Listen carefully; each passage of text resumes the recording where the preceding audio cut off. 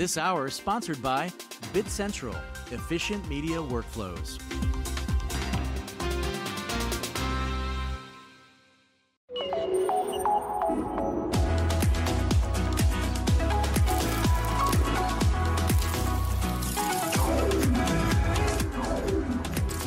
This is NAB Show Live.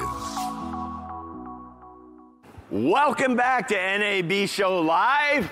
Hello. Here we are from the glorious Central Hall lobby at the Las Vegas Convention Center for 2019 NAB Show. And today's segment, this segment right now, I'm Brian Sethurst, your host. Today we're going to be talking about the revolution in image capture in virtual reality, immersive content, whatever we're calling it today. We have Michael Mansouri from Radiant Images, Chris Chaisanguantham, perfect, yay, from Visby. Thank you. And Christina Heller from Metastage.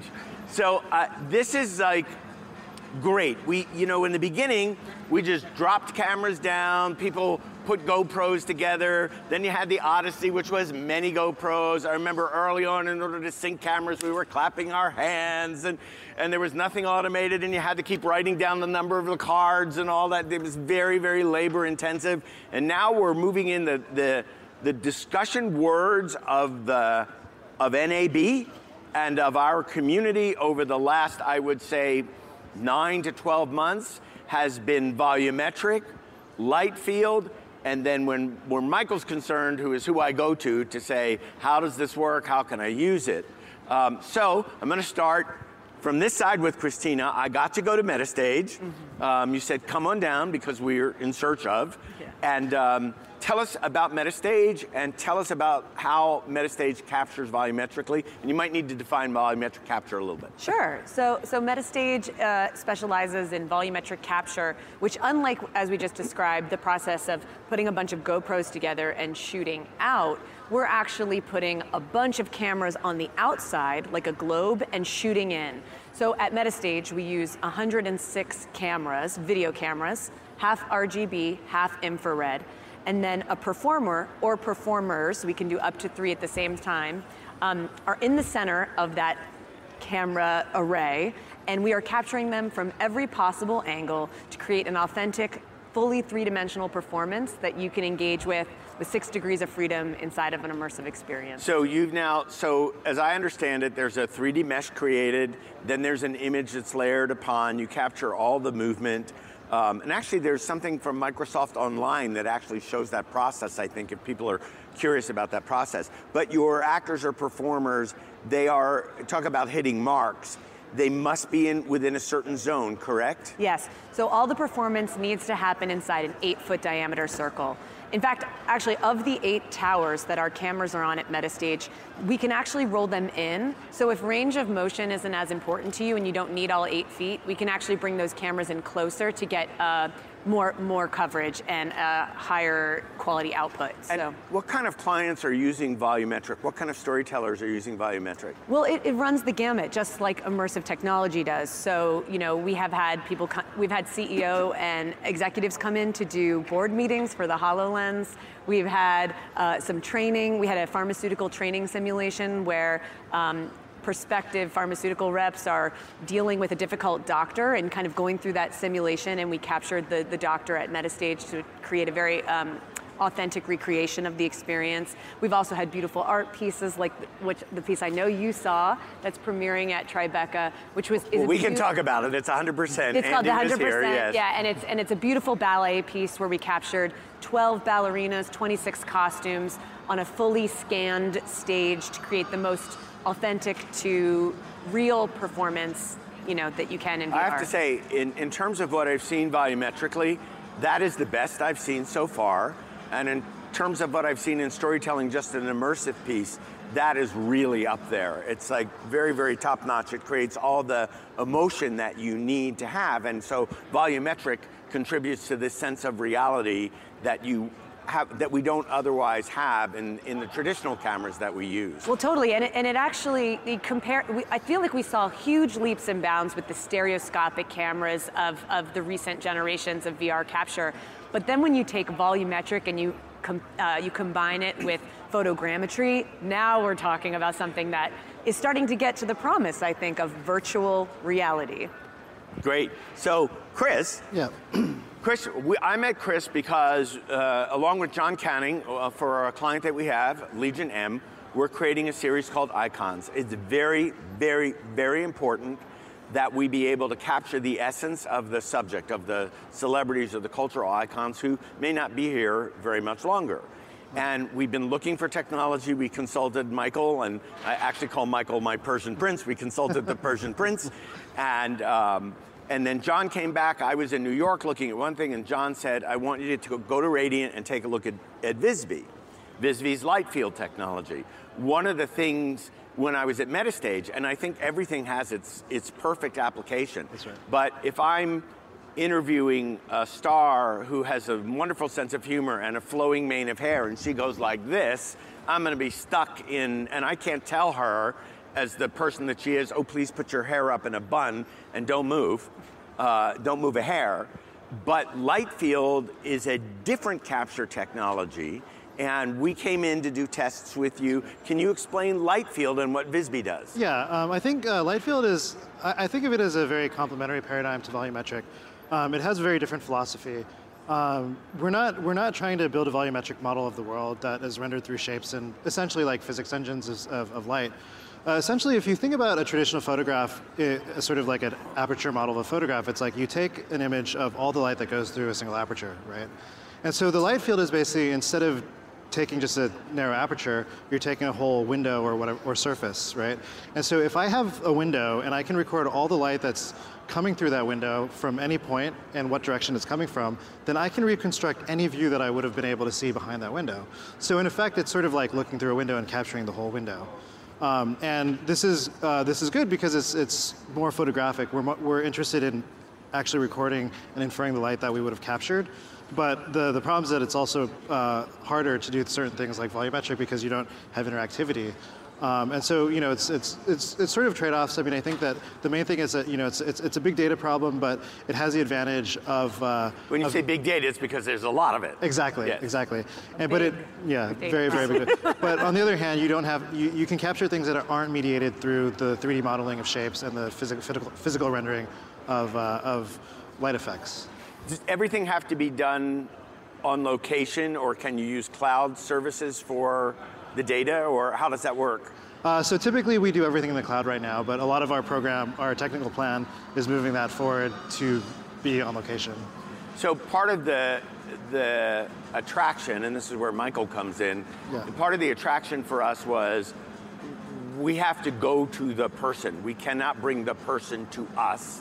And in this particular case, this was a more portable system, Visby, that would allow us to actually configure in different ways, yes? That's right. So where, Christina, you talk about being able to move the towers in and out, Visby can configure differently depending upon what you'd like to capture? That's right. So I think that this is probably less of a technical issue and more of a philosophical issue. So basically, the idea of Visby is we wanted to develop something that was sort of like a camera that you just point at something and you get, boom, a light field.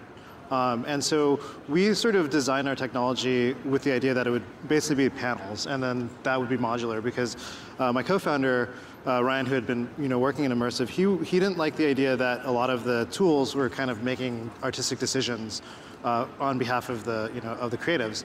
And so we basically designed our technology to be used by creatives rather than letting the engineers dictating what the creatives would have to do. And you also asked us. You literally said, what is it that you want to do? What will you be doing? And then you did your tests based on what we wanted to do. That's right.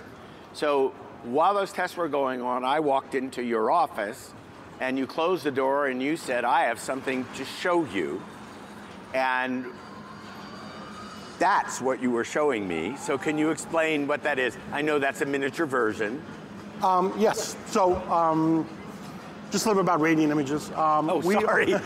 just a little, just a small amount. So we are providers of methods to creative minds that want to achieve new methods of communicating with the audience. We're technology agnostic. We work with companies like Meta, as well as Visby, as well as light field and volumetric, because we feel that the creative minds cannot be cornered into just one package. And we try to create a one line item solution for people. So they can come in and they can experiment.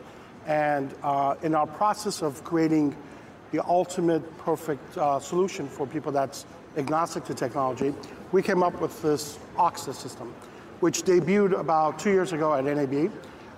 And at that point, we had every single camera manufacturer adopted to our methods. Arri, Red, Canon, Sony, Blackmagic, Zcam, and it was outward-facing cameras. It provided us perfect geometry and ability to have a perfect round sphere. At every vantage point, we're able to create no geometry errors. In other words, it's not just on the belt line.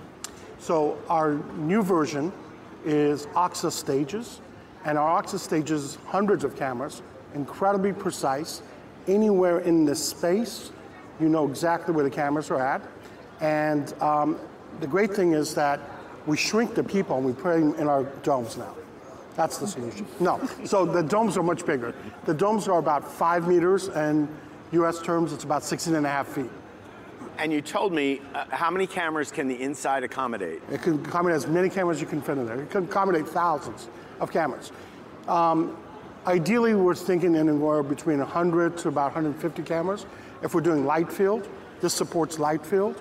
It also supports volumetric as well as mocap. What I think, oh, that was new. I didn't catch that. I didn't catch the mocap.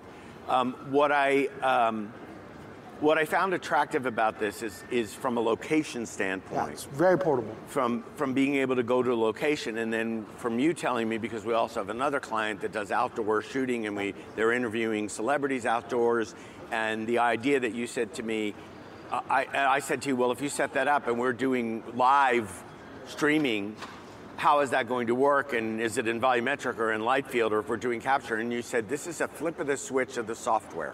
Well, the principle of this idea, as a matter of fact, we just sold our first stages to one of the largest motion picture studios in the world, one of the oldest and largest. And what they were interested about is the fact that it's not bounded by one location, that this simply could be broken apart and be reassembled. When we did our first install, we installed the entire system in 6 hours. It took us 2 hours just to unpack all the material. But the philosophy was that super simple to follow instructions. It's based on hexagons and pentagons. You can't put them in any other way. They fit and they complete the geometry solve. Our current partner that's built their stage with us is, I've already seen the live stream in volumetric. It looks pretty impressive.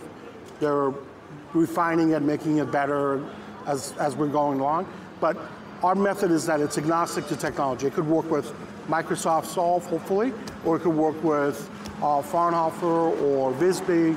But so all you're doing is, and I won't even talk about sound capture inside there, but I think you told me that the cameras, that you can program those cameras to shoot volumetrically, or you can switch the software. It's not about the programming, it's the placement. And part of our other patent is our robotic arms.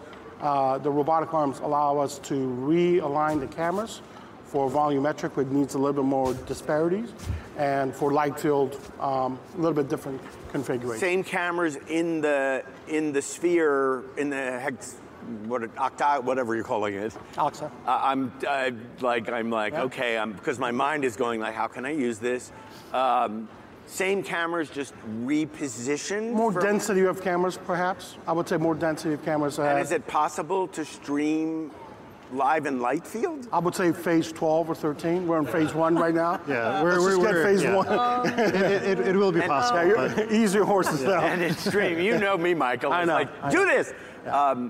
Can you, on a volumetric, if you're streaming live in volumetric, who is capable of receiving that? Is that like the traditional headsets, tethered headsets? What's the processing power that someone on the receiving end? From what I saw, it was not in a headset, but what we saw was a live stream into another virtual screen, or not the virtual set.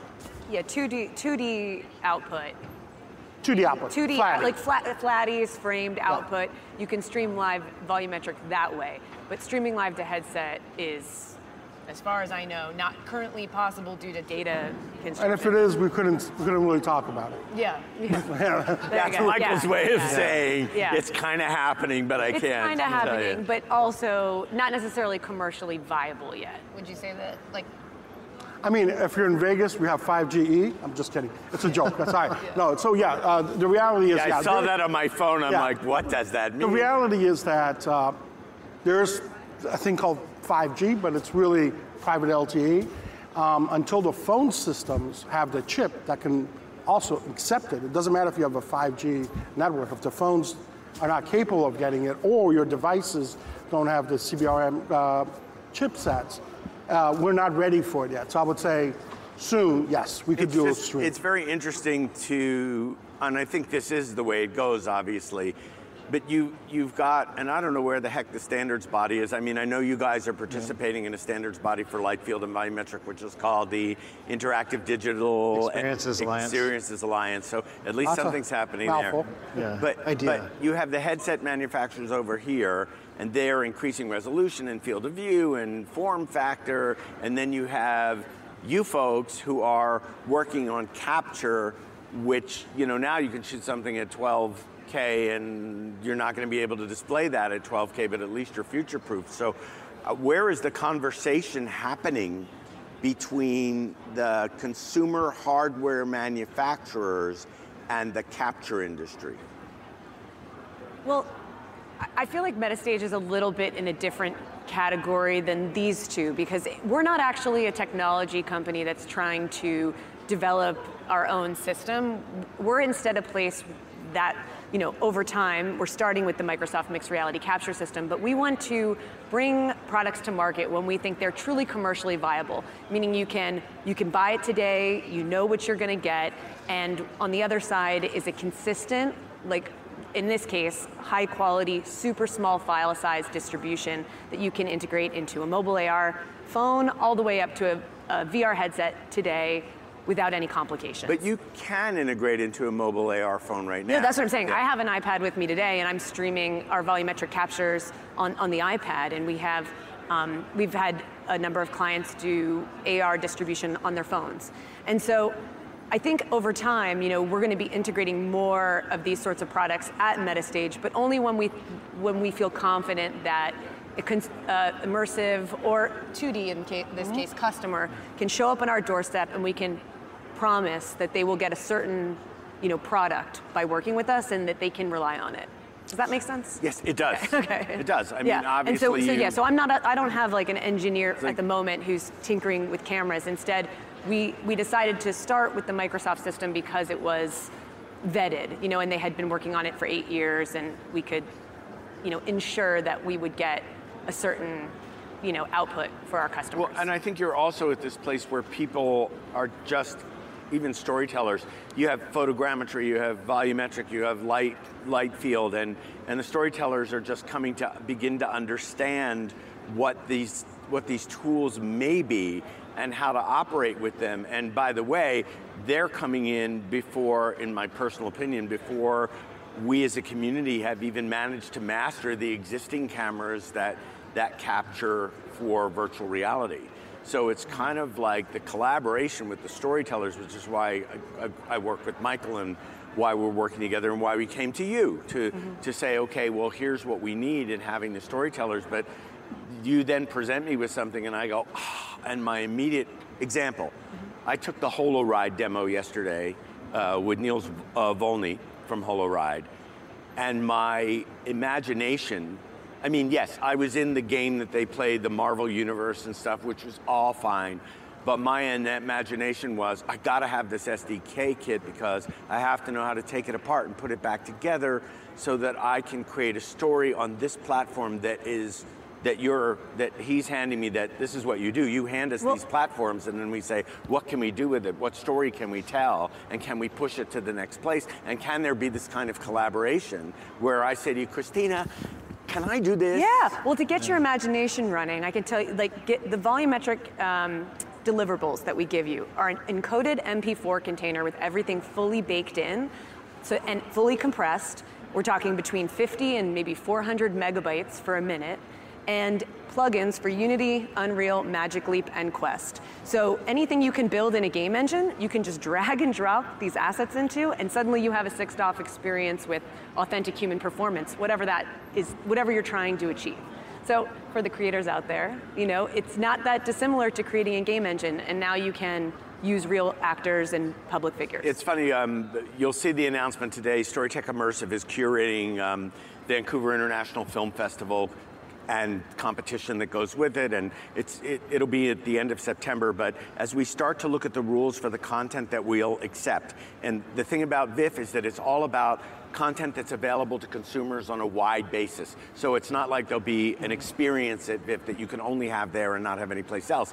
And the discussion around what constitutes narrative, does it have to be live action? Can you take the character, the live shot character, and put it into game engine narrative? And the answer is yes. As long as your actors are live action, we'll allow whatever environment you want to put them in because you're still telling a story. And with film, in green screen and now AR wall, you're doing that all the time. So why shouldn't that apply in immersive content? So when you say that, the ability to gather assets from different places, put it in the environment, and take the actor's live performance Just throw and it put in. it in. It's just like, I can see putting your stuff together with AR wall, with light field, because Michael, you and I discussed this about that you feel that light field and volumetric That's our dream. will overlap.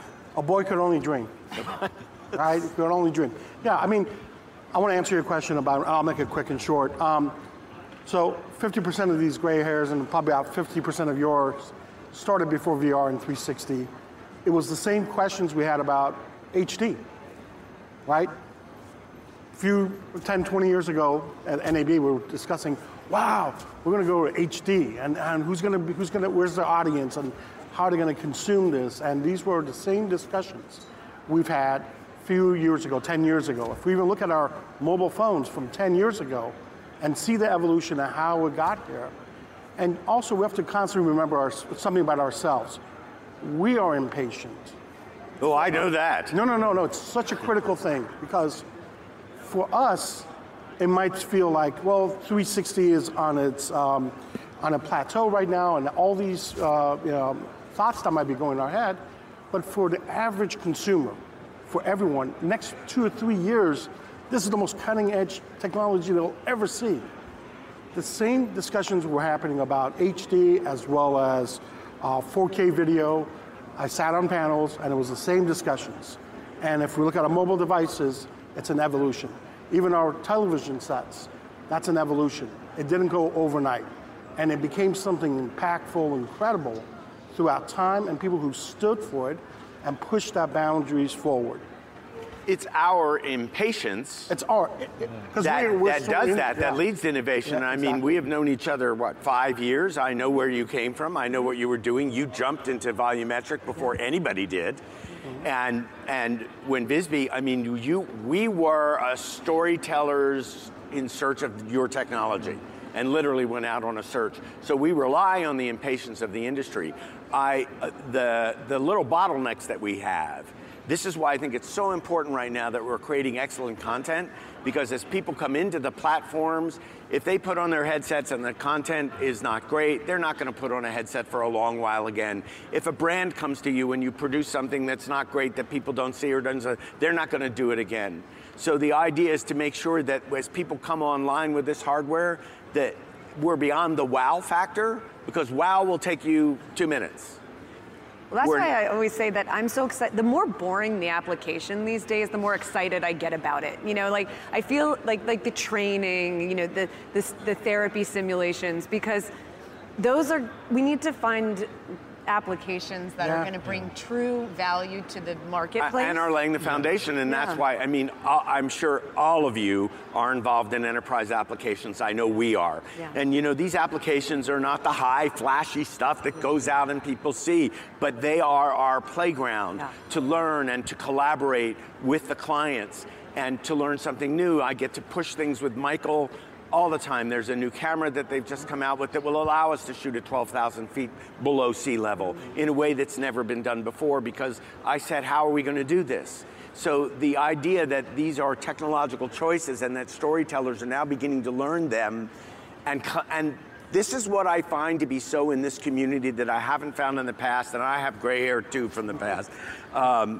You just can't see it because most of it's gone. But this spirit of collaboration, that's why Storytech is called Storytech Immersive. It's story and technologists. And all of you are in this collaborative mode with storytellers where you understand not just, you understand that story needs to lead and technology needs to support that, and that's great. Michael, where will we be? I'm asking you all for the same question, but he has no time to think about it. Where will we be in terms of volumetric, light field, and these technologies a year from now? A year from now? That's a great question. I mean, I could say what I hope. I'm not a predictor of technology, and I think the dangerous part is having evangelists lead technology. So I don't want to be an evangelist for it.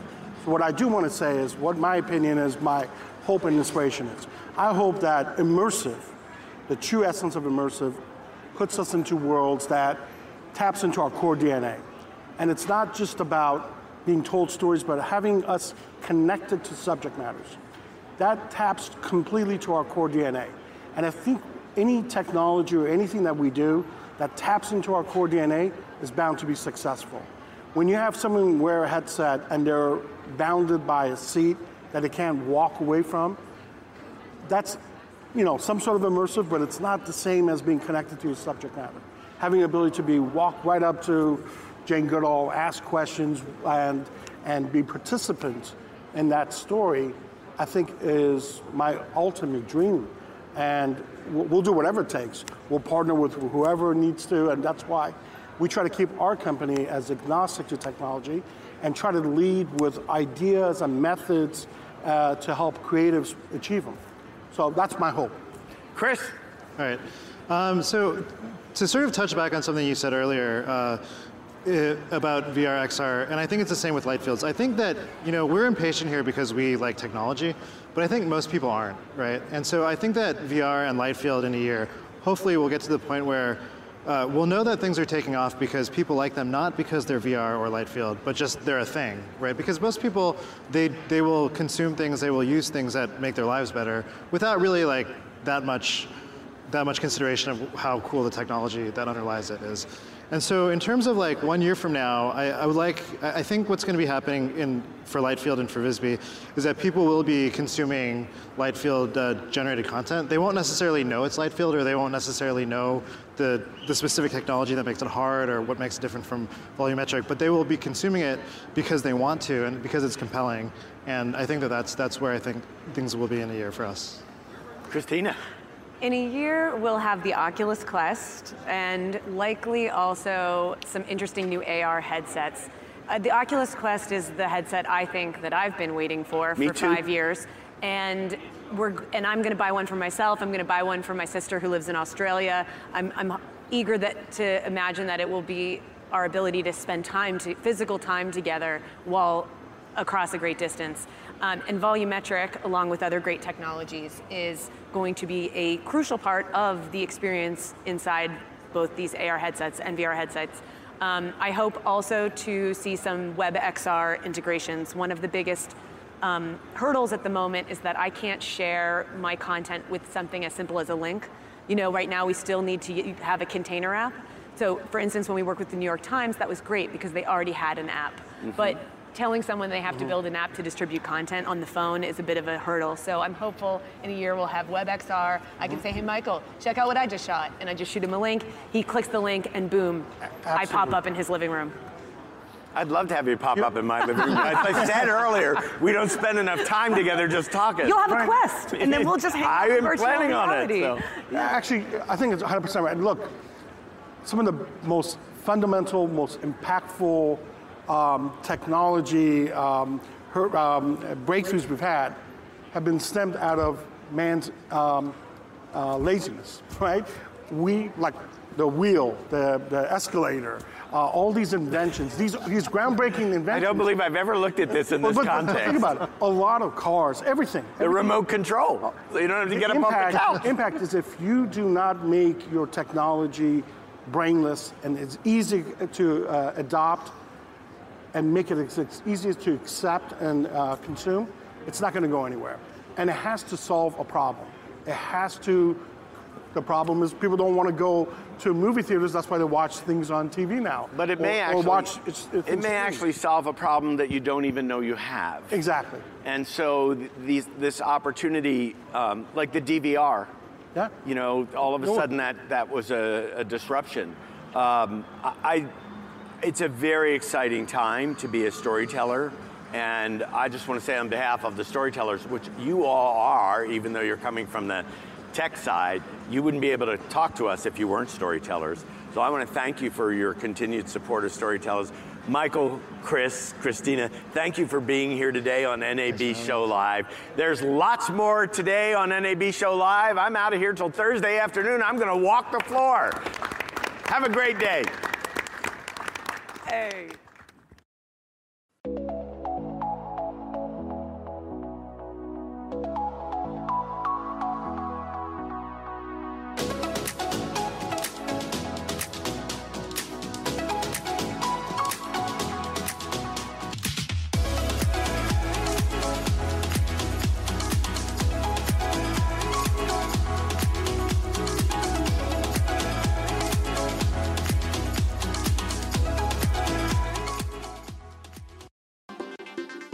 This hour is sponsored by Bit Central, efficient media workflows.